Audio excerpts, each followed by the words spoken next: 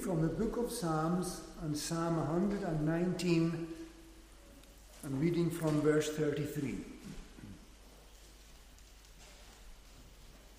Psalm 119 and reading from verse 33 down to 64.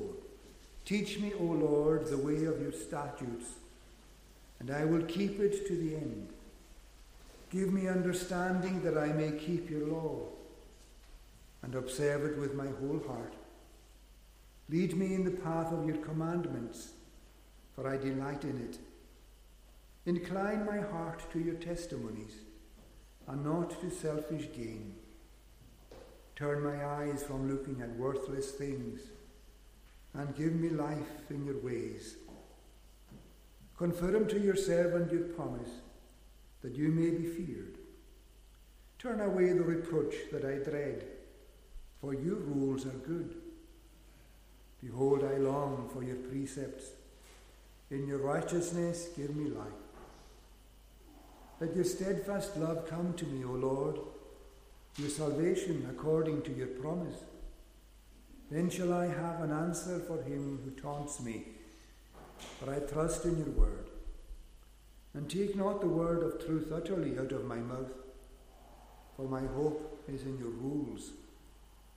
I will keep your law continually, forever and ever, and I shall walk in a wide place, for I have sought your precepts. I will also speak of your testimonies before kings, and shall not be put to shame. For I find my delight in your commandments, which I love. I will lift up my hands toward your commandments, which I love, and I will meditate on your statutes. Remember your word to your servant, in which you have made me hope. This is my comfort in my affliction, that your promise gives me life. The insolent utterly deride me, but I do not turn away from your law.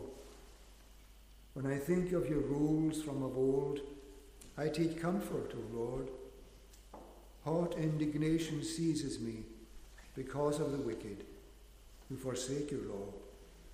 Your statutes have been my songs in the house of my sojourning. I remember your name in the night, O Lord, and keep your law. This blessing has fallen to me, that I have kept your precepts. The Lord is my portion. I promise to keep your words. I entreat your favor with all my heart. Be gracious to me according to your promise. When I think on my ways, I turn my feet to your testimonies. I hasten and do not delay to keep your commandments. Though the cords of the wicked ensnare me, I do not forget your law. At midnight I rise to praise you because of your righteous rules. I am a companion of all who fear you, of those who keep your precepts. The earth, O Lord, is full of your steadfast love. Teach me your statutes. Amen, and may God bless to us this reading from his own word, and to his name be all the praise.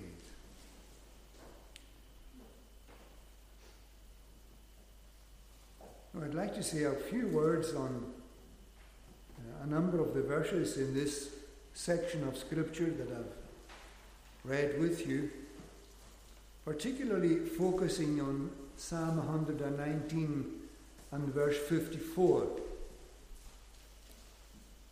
Psalm 119 and verse 54. Your statutes have been my songs in the house of my sojourning. Your statutes have been my songs in the house of my sojourning.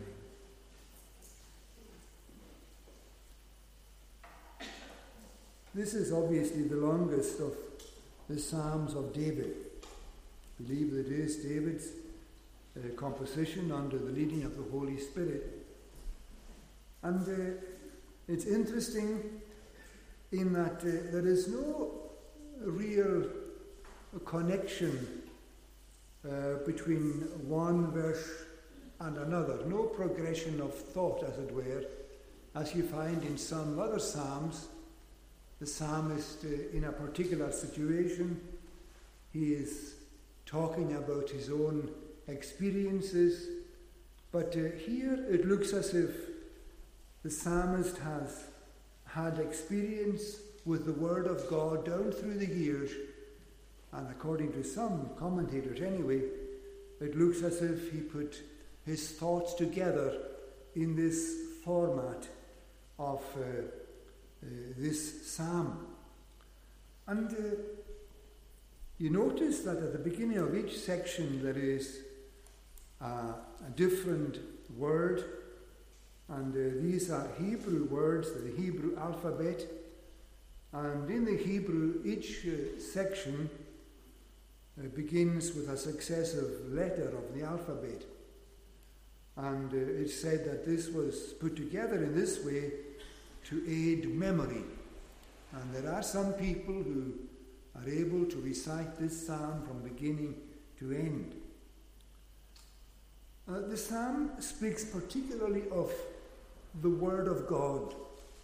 It speaks of God's Word using various descriptions. It talks about as testimonies and laws, talks about the Word of God as statutes and judgments and precepts. And it shows that the man of God has had a long association, heart involvement with the Word of God, with the Scriptures. And when he comes to this particular verse, verse 54, he says this: your statutes, your laws, your commandments, your word, it has been my song, or your statutes have been my songs in the house of my sojourning. And I'd like to say a few words under three headings for a while this morning. First of all, he's talking here about a particular house. He says, in the house of my sojourning. A few words on the house. Secondly, a few words on the sojourn or the journey that he is taking.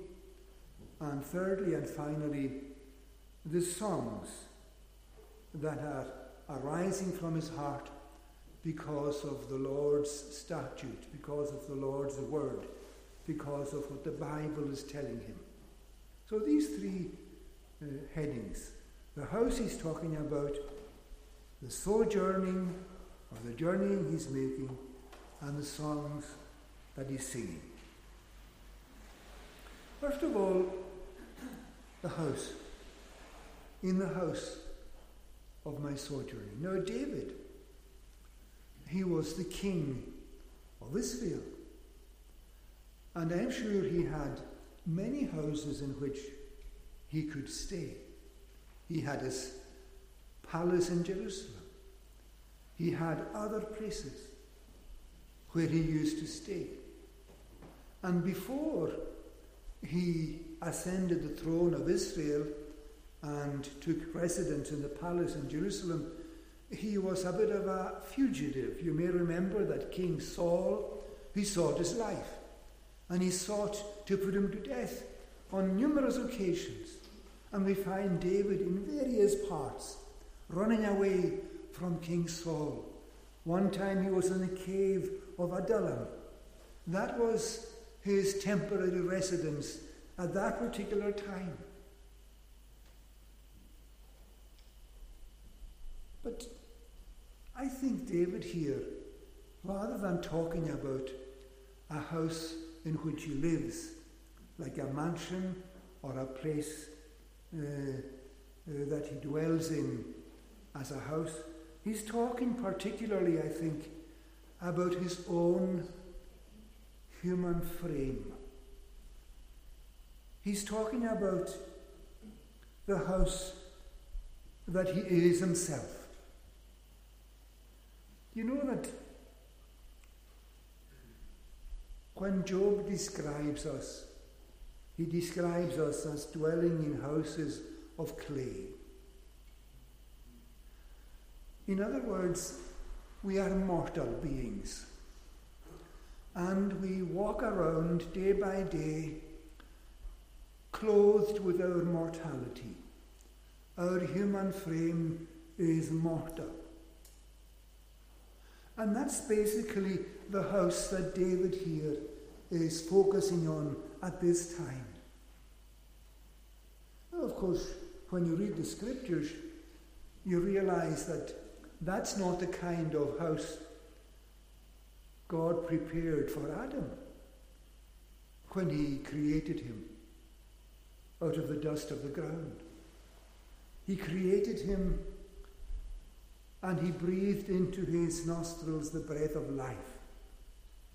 And he was made in the image of God. And he was blessed by God. And he was in a holy and a happy condition as he was by nature. But the wind of sin blew strongly against the walls of Adam's house, into his mind, into his affections, into his will, into his whole being. The wind of sin tore through him in such a way that he fell from the estate in which he was created by sinning against God. And in that moment, when sin wrecked him, the seed of mortality was planted deep in his being. And those who have come from him, like you and like me, we are the seed of Adam. We are mortal as he was, because that's the kind of house we are. That's the kind of fabric we're made of. We are mortal creatures.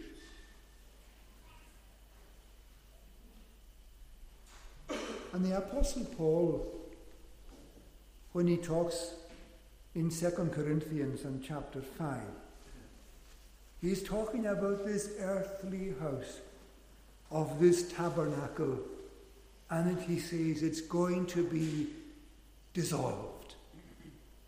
It's going to be taken apart, just like some tabernacle or tent could be taken apart quite quickly and quite easily, taking the framework apart, and then you fold the thing up and you walk on your way.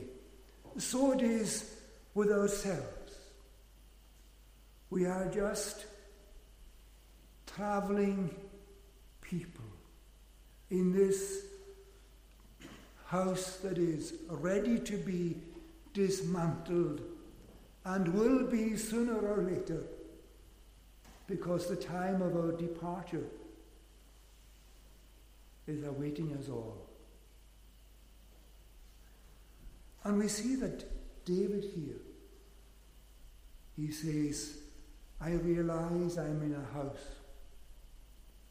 that is ready to fold up, to disintegrate, a house of clay. But secondly, we see that in this house of clay, he is sojourning. Now, the sojourning, as you all know, it's like a temporary stay. If somebody comes to sojourn in this community, he's only going to be here a short while. That's the meaning of the word. And that's what it says here. That the house in which David is, it is a house in which he's dwelling for just a short time. A short time. Isn't that true of ourselves, of our life?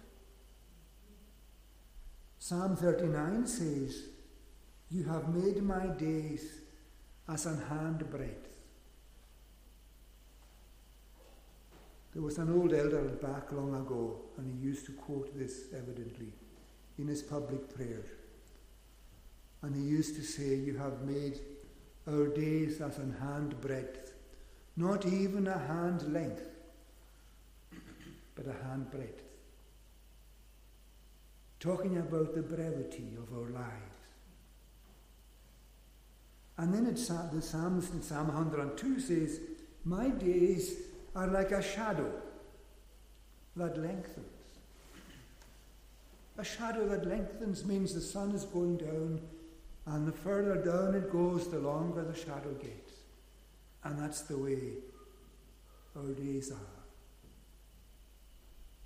Psalm 103, man says his days are like the grass. As the flower of the field he grows. Over it the wind doth pass, and it away is gone, and of the place where once it was, it shall no more be known. And one more comment on this. James in chapter 4 of his epistle says, "What is your life? It is a vapour that appeareth for a little time, and then vanisheth away." So David here sets the scene for us. And he sets the scene for the song that he's going to talk about.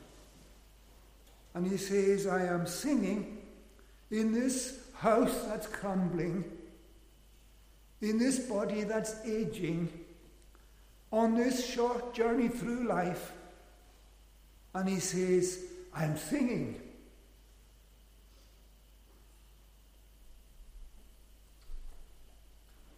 I wonder what songs you have. Do you turn the radio on in the morning and listen to some folk music or Gaelic music or whatever? Nothing wrong with that in its own way. But it's not the primary song that you should be singing nor listening to. It is the song that David here highlights that is of the utmost importance. And what song is he talking about? Well, it says here that your statutes have been my songs in the house of my sojourning. The Word of God. This is what gives him to sing in the mornings and even to sing at night. "I remember you on my bed," he says, "with delight." That's what we had in Psalm 63 at the opening. "When I remember you in the night time, I rejoice." Now, his personal songs. Well, see at verse 47, for example, in this psalm. "I find my delight in your commandments, which I love." He loves the commandments of God. And that gives him reason to rejoice. He delights in God's word. Verse 48, "I will lift up my hands toward your commandments, which I love. I will meditate on your statutes." And in Psalm 119, verse 162, it says that he rejoices at the word of God like one who finds great spoil. It's as if he is so engaged with the Word of God that he counts it the greatest treasure that could be had by anybody. He's been encouraged by the promises of God, verse 49. "Remember your word to your servant, in which you made me hope." He's been encouraged by a word in season from the Lord, maybe when he was in darkness, maybe when he was full of questions, when he was surrounded by enemies. The Lord intervened with a word of encouragement and a word that strengthened him to go on, and that gave him to sing the praise of God. Verse 50, this is my comfort in my affliction, that your promise gives me life. The word of God in his affliction gives him encouragement and strength to go on. And isn't this true with all of God's people? We sometimes wonder, can we go any further? Can we go any further up this hill that seems to be so difficult? And against the current that is so strong, can we swim? Until the word of God comes, and he lifts you, and he encourages you, and he gives you strength to go forward another step, another day. The truth of God had given him a spurt of new life. Now, particularly, I want to highlight some of the things that would have encouraged the man of God as he thought on God's dealings with the people of God of old. See from verse 52 particularly. When I think of your rules from of old, I take comfort, O Lord. I think his mind is going back to the dealings that God has had with his people down through the centuries, down through the years. See, for example, after the fall of man in the Garden of Eden, and the Lord gives a promise right there in the Garden of Eden that there would come one who would bruise the head of the serpent, even the seed of the woman, the first promise regarding a coming Messiah, a Saviour for sinners. And what an encouragement that is for the man of God. He rejoices to know that a Saviour is coming. We rejoice to know that the Saviour has come. He has come and he has fulfilled every aspect of the work given him to do.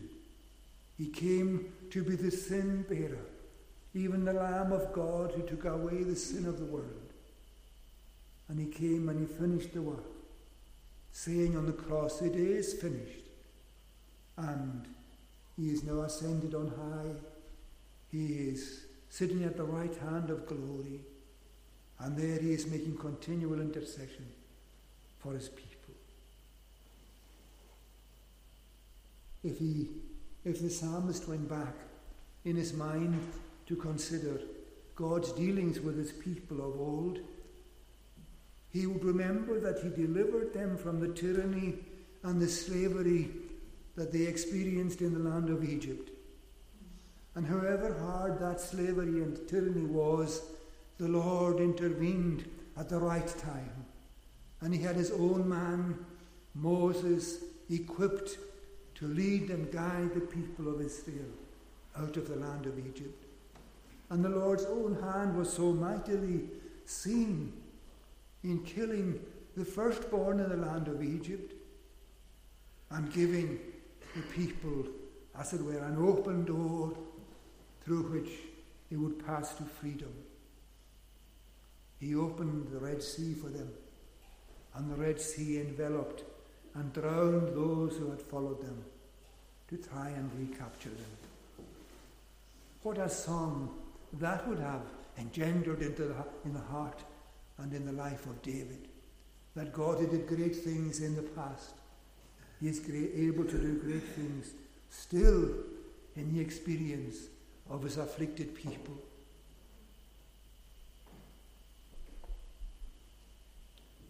And when you think also of what the Lord had done, giving the ceremonial law through his servant Moses, and all the details of that law, speaking typically of the coming Messiah, even the sacrifices given up, they pointed to the coming one, the Lord Jesus Christ. The blood of these sacrifices could not cleanse sin away, but the blood of Jesus Christ, God's Son, cleanses every sin away in the experience of those who confess their sins and turn to him in faith.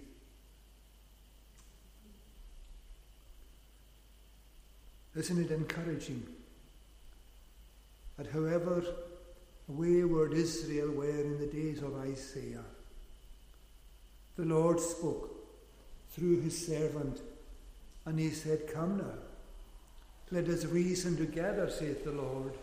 Though your sins be as scarlet, they shall be as white as snow. Though they be red like crimson, they shall be as wool." Doesn't that give you to sing in the presence of God, knowing that there is such a God with such a salvation available to those who truly come to him? Although your sins be as scarlet, they can be as white as snow.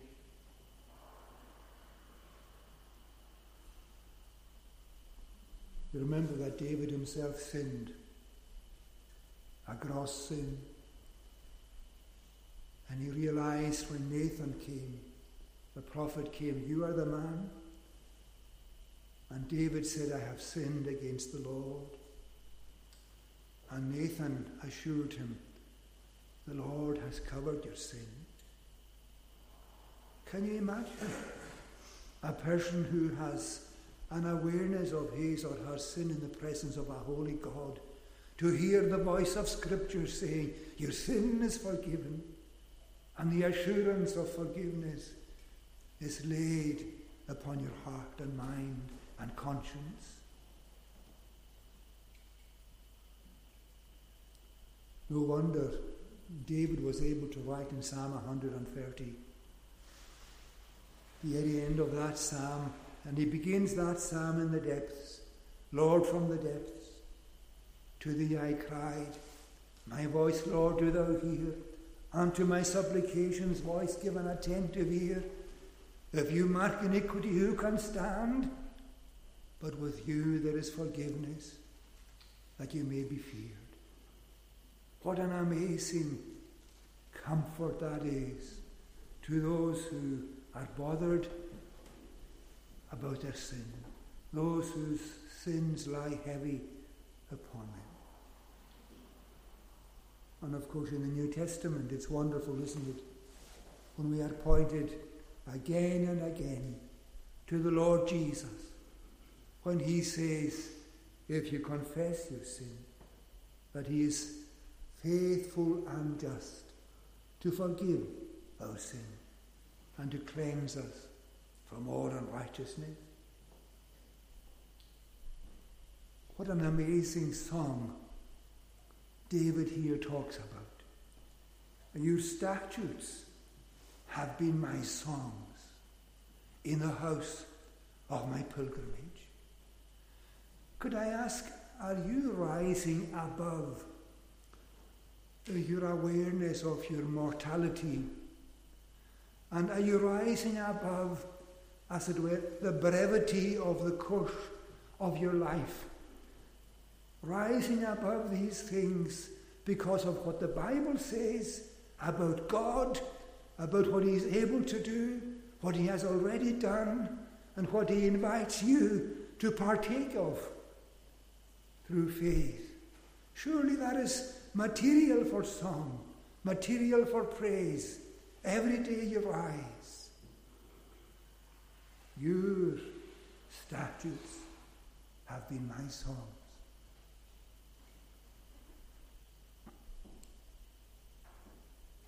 And of course he says that not only will he give grace, the grace of forgiveness and the grace of redemption, but he gives also glory. He gives grace and glory, and withholds no good from them who live uprightly. So much for David's personal experience of the statutes of God. They gave him material to sing praise. And I pray that it would be same with ourselves. But another angle on this is, when we look around us in our day, We have reasons to thank God for his church. But we have also reasons to fear, given the kind of society in which we live. A society that's, for the most part, turning its back upon the Word of God, turning its back upon the rule of Scripture, so that people's framework of thinking is no longer biblical, as it has been down through the centuries since the Word of God was blessed to this nation and to our communities. Nowadays it's different, because people do not refer to the Scripture as their rule of life, as they used to. I fully believe that. Many people do not regard Scripture as the benchmark to which they ought to bring every situation in life. They have other rules. They have the rules of society, the rules of modern thinking, and so on and so on. But the man of God said, "This is the rule by which I live, and I know that it's the only rule given to direct me how I might glorify and enjoy God." And when we think of our day and the church in our day, isn't there material in the Word of God to encourage us? Although looking around there is so much discouragement, nevertheless there is encouragement in the Word of God for the church of God. Listen to what it says in Isaiah 54 and verse 17. "No instrument formed against you will prosper." He's talking about the church of God, with all its fragility and all its faults and all its difficulties and trials and the opposition it has from the world around it. It says, "No instrument formed against you will prosper." Isn't that a reason to sing praise to God? And also, you can put that on a personal level, that no instrument formed against you, an individual believing in Jesus, can ever prosper. Jesus says, "My Father gave them to me, and no man shall pluck them out of my hand." But the other thing is, Jesus said, in response to Peter's confession, when Jesus asked, "Whom do men say that I am?" And Peter said, "You are the Christ, the Son of the living God." "Flesh and blood hath not shown this to you, but my Father who is in heaven." And he goes on to say, "This rock that is me is the foundation of the church. And upon this rock I will build my church, and the gates of hell shall not prevail against it." Jesus himself is the rock. Jesus himself is the firm, sure foundation. And he is the master builder. And he is the one who builds his church. Or he uses his servants to build, to teach, to instruct, to point people in the right way. But he is the builder himself. It is by his word and spirit that the church is built.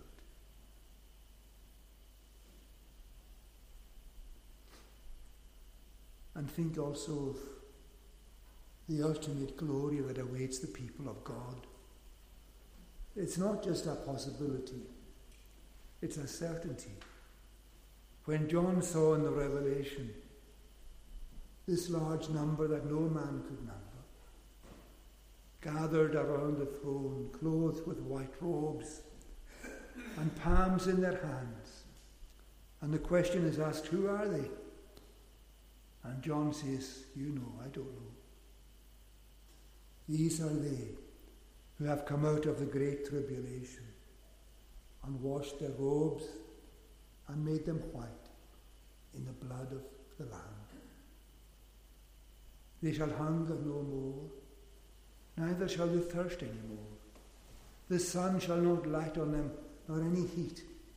For the Lamb that is in the midst of the throne shall feed them, and lead them unto living fountains of waters, and God shall wipe away all tears from their eyes.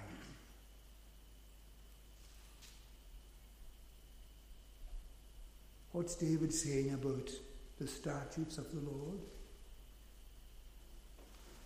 He says, they have been my songs in the house of my pilgrimage.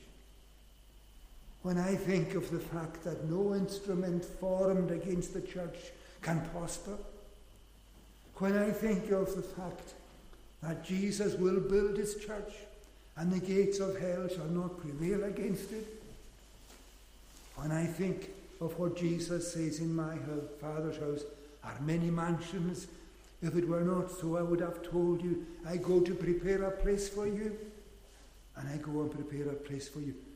I will come again and receive you unto myself, so that where I am, there you may be also. What a song that brings about in my mind, in my heart, in my soul.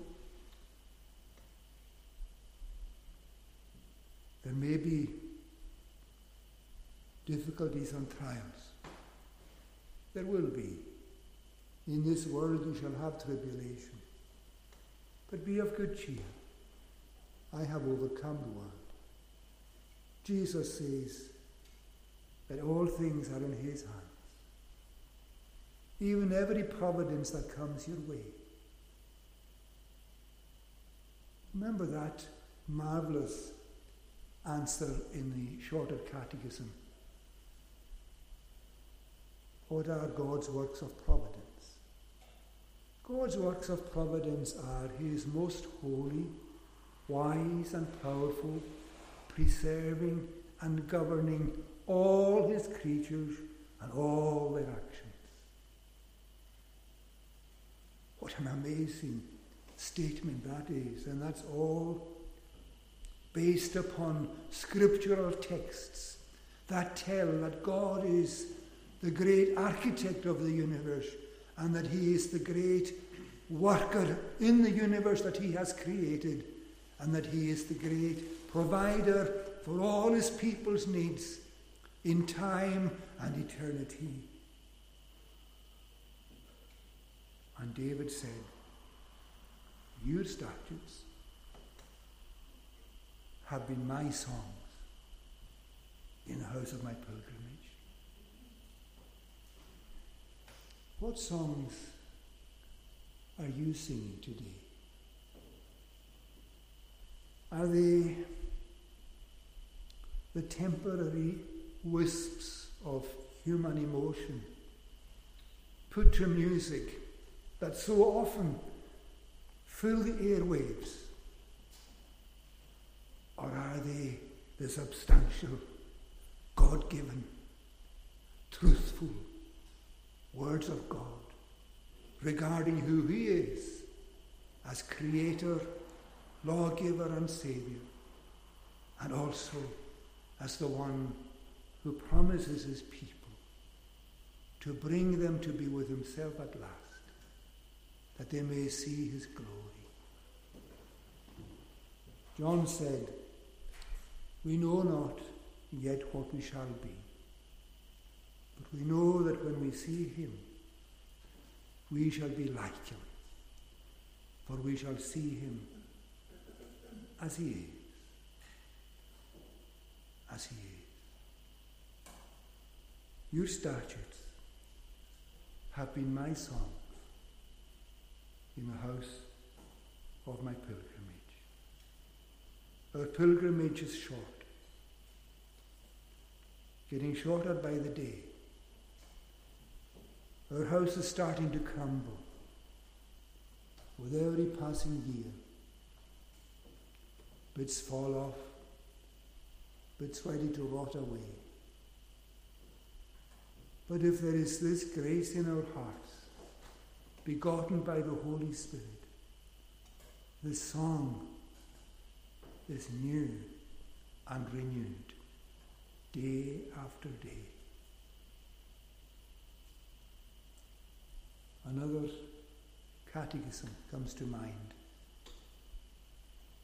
The souls of believers at their death are made perfect in holiness and do immediately pass into glory, and their bodies, being still united to Christ, do rest in their graves until the resurrection.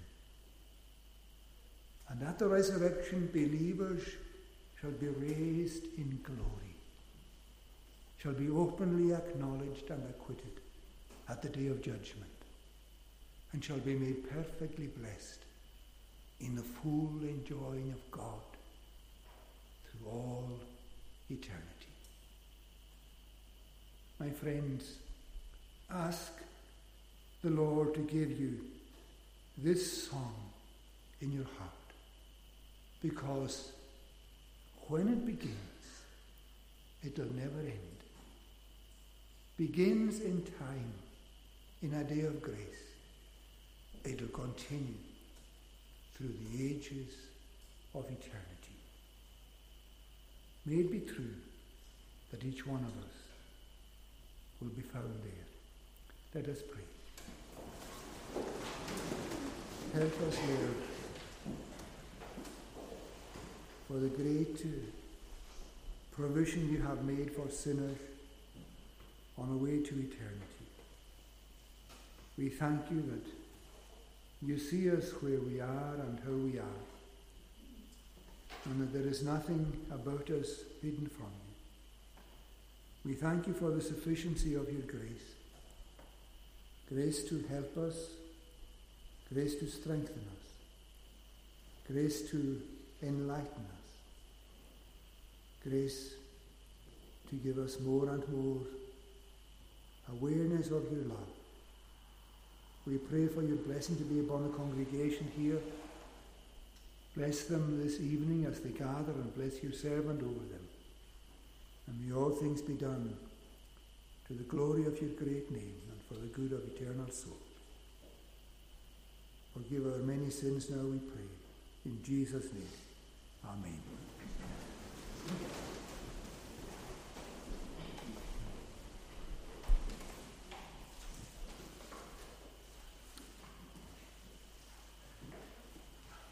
Let us conclude our worship at this time singing from Psalm 103 and verse 13.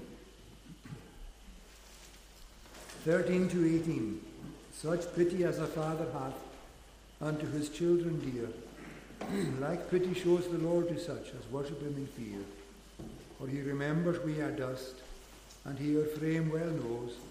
Frail man, his days are like the grass, as flower in field he grows. For over it the wind doth pass, and it away is gone, and of the place where once it was, it shall no more be known. But unto them that do him fear, God's mercy never ends, and to their children's children still his righteousness extends. To such as keep his covenant, and mindful are alway of his most just commandments, that they may them obey. Verses 13 to 18 of Psalm 103, such pity as a father hath. Such pity as a father hath unto his children dear, like pity shows the Lord to such as worship him